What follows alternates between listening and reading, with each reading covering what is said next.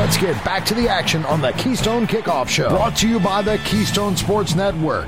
Get the best Penn State sports news and analysis at KeystoneSportsNetwork.com or download the Keystone Sports app from your smartphone. Hello and welcome back to the Keystone Kickoff Show. It is quarter number 3. That means it's time to Ask T-Frank. This is where we take your questions about Penn State football, about recruiting, or about life in general. All you got to do, make sure you download our app, Keystone Sports, from the App Store. You'll see the Ask T-Frank button. At the end of the segment, we'll pick out a best question, and this week's winner gets it's a great book. It's called Why Penn State by Greg Woodman. It's one of those, you start reading it, you just cannot put it down. So, are you ready for your questions, T-Frank? Fire away. Let's do this. All right, let's start with Marty in Coatesville, who says, as a fan sitting at home watching the blue-white game, it's easier to see the skill position players who stand out. I'd like to know who impressed you along the line of scrimmage.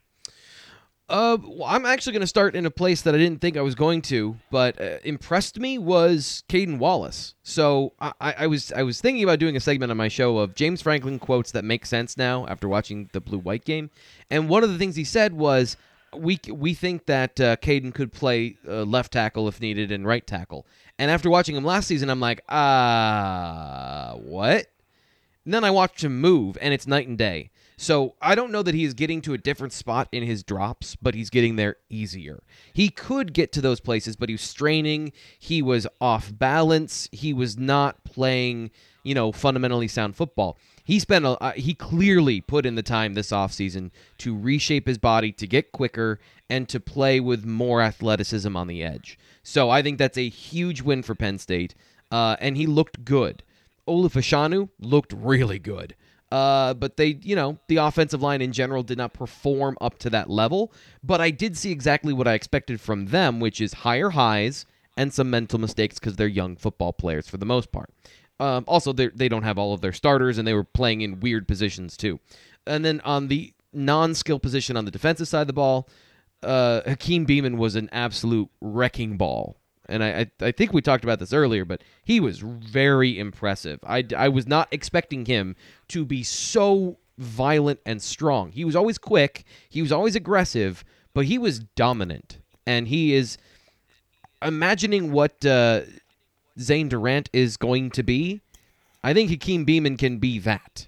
So we're talking the same Kevin Gibbons conversation of the ability to be that good. And he's a little bit longer. He's got more arm length. He's got the same sort of explosive movement skills to win, and we'll see how he holds up against double teams and things like that. So early returns on Hakeem Beamon and where he is after his year-long of not playing football for whatever reason, very good. How was Zane Durant? He did not play a lot, but when he did, he was wrecking people's day in a lot of different ways. At one point, they had both him and Beamon on the field, and I was a little surprised by that. But it worked. It worked really well on the play where one of them knifes into the A gap to be the nose tackle, and it was Zane Durant who then messed up the blocking of the play, pushes the guard or the center, I don't remember who it was, into the backfield, causes confusion, and then everyone rallies and tackles. So it was a very good combination. Durant made some plays that were not on the stat sheet, but he was what we thought he was going to be. It's nice to hear that. Last segment, we were talking about how many players from the defense are now headed to the NFL. You need to replace those people. So to hear two new names there in Beamon and Zane Durant stepping up, that's really nice to hear. All right, let's go to Joseph in Scranton. It's been a while. Joseph used to be a regular sending questions. It's been a while. Nice to hear from you again, Joseph. Let's see. Joseph says, I'm assuming if a player has a normal bruise, he would still practice.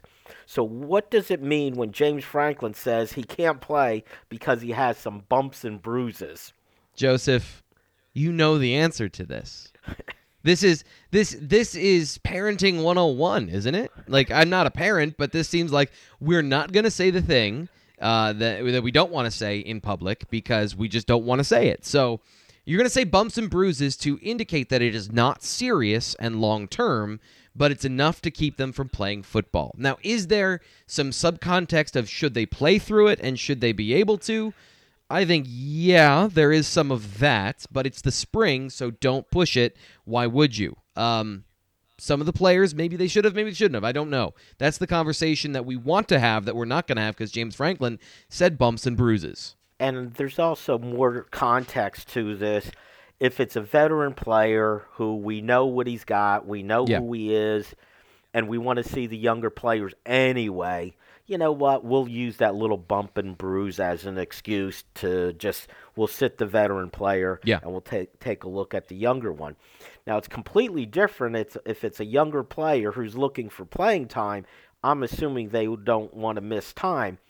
I'm using that as my segue, T. Frank, to the next question, which is Brad in Percy, who says, T. Frank, I know you are a fan of Keziah Holmes. So am I. I was disappointed he wasn't used in the bowl game. Now I'm more disappointed that we didn't see him in the blue and white game. Have you seen or heard anything about him this spring? Is he just banged up? Please give me some good news. Bumps and bruises, I would assume, honestly. Yeah, because we saw him during spring. So what we get to see during practice is we get to see them going through positional drills. And for the most part, that gives you an idea of what the depth chart might look like. And I don't think that they try to hide it necessarily, but it's not full context. So please understand that. The guys that went through the line in order in all of the drills were Kevon Lee, Keziah Holmes, Nick Singleton, and then it was Katron Allen, Devin Ford. That was typically the way it went through. And then the last week or so, there was no Keziah Holmes, and Devin Ford was there in that spot. Or there was some combination thereof afterwards. So that just leads me to believe that something happened. He got injured and was not able to play in the game. I believe he was on the field. I don't think he was completely absent, but I was not doing that reporting for us, so I don't have that concrete information. But I don't know that everyone's expecting him to transfer, I guess is what I'm driving at. And I just don't know that that's the case. I don't know that's not the case. I think that's unfair to just say that's going to happen. The numbers there indicate one thing, but we don't know what the rep count was like or what the conversation with James Franklin is at this point in the debrief of the offseason. So, by the time this airs, maybe somebody's name is in the transfer portal. Cole Brevard's already put his name in on Monday. So I don't know. I just don't know. All I know is that those young players are pushing the leaders in the room, and that's causing more conversations that lead to these sort of speculative conversations. But when it comes to those things, I wanted to know. I wanted to know just like you, Brad, and we were all denied that on Saturday. My point about being, if they're the veteran, if you're Jair Brown and you don't play in the blue-white game, who cares? You know he's going to be starting. He's going to be the guy. Yeah. If you're Keziah Holmes, though, I would think it's really important for him to get reps and try to show what he can do. Yeah. Because there's so much competition there. Yeah. And it is logical to think. We saw enough of the two freshmen to think that they're players. They can play. Yeah. And you now have 5 guys in that room, so it's logical to at least speculate. Let's go to Jimmy in Forest City, who says, T. Frank, last year Penn State lost 6 games by an average of 4 points. Their kickers missed 8 field goals while opponents only missed 3. Kicking is an important component. Jake Pinniger's been inconsistent. Do you think Sanders Sahaydak could win the starting job? By the way, do you review kickers film? And if so, how was Sanders? Yeah. So no, I don't. Here's the thing. I don't want to say anything stupid about kickers, and I don't have any training in kicker analysis. So no, I don't necessarily review kicker film because I don't just. I'm kind of like you when I watch the kicker kick. He either makes it or he doesn't. It looks the same to me every single time, and to me, it's like it's about the laces. Where are the laces on the football? That's not his decision. So Jake Pinniger didn't play last season. He was inconsistent the season before, but what is he now? So I think it's going to be a battle, and we're going to find out next fall during the first game who the kicker is. And that competition is going to go from now until then. I don't think that there is a leader right now, which should say something about Jake Pinniger and the talent that Sanders Sahedek has. But if you want analysis, I apologize. I am like you. I don't have any clue. And I talked to Stacey Collins about this, of like, it seems like there's a science when it comes to kicking. And he's like, yes, there very much is. And when I talked to Jordan Stout, he's like, it's more like golf. And I have no time for golf. That's just how I feel. Well, here I will give my layperson analysis of the kickers. I do believe that Jimmy is accurate. Pinniger has been inconsistent. What we saw in that competition at the blue-white game, I thought Sahedek handled himself very well. He looked very confident. It looked like he was booting him through with no problem. It looked like he had range in making that, 40-some yarder. Looked like he had a lot of distance to spare on it. So the good news is it's not a case where they have one kicker and, well, if he doesn't do well, we're stuck with that. Yeah. They have options. Real quick, let's get one more in. Jason from Pittsburgh says, is there much difference team to team in verbiage used on defense?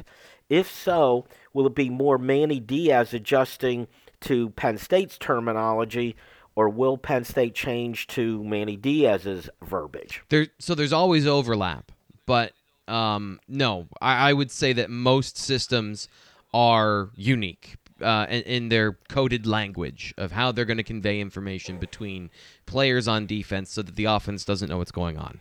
Ultimately, there's only so many places you can cut the pie. Like when coverage and run defense, there's only so many things that you can do. So ultimately, all things are a little bit homogenous in football, but how you get there is very different.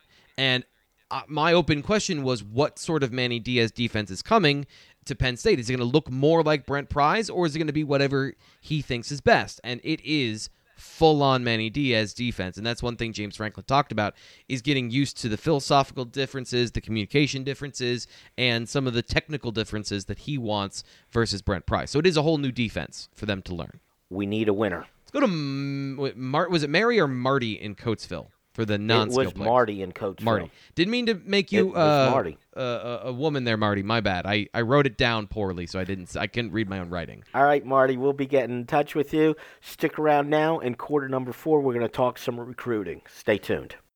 Hi, this is Ted Brown. I'm a member of the Penn State Board of Trustees, and I'm up for re-election along with Barb Duran and Bill Oldsey. And one of our goals is, again, to freeze or even reduce tuition. And the way to do that is cut costs and get more students at the Commonwealth campuses, which would generate as much as $180 million. Re-elect trustees Ted Brown, Bill Oldsey, and Barbara Duran. Vote trustee ballot positions 238. Request your ballot at trustees.psu.edu.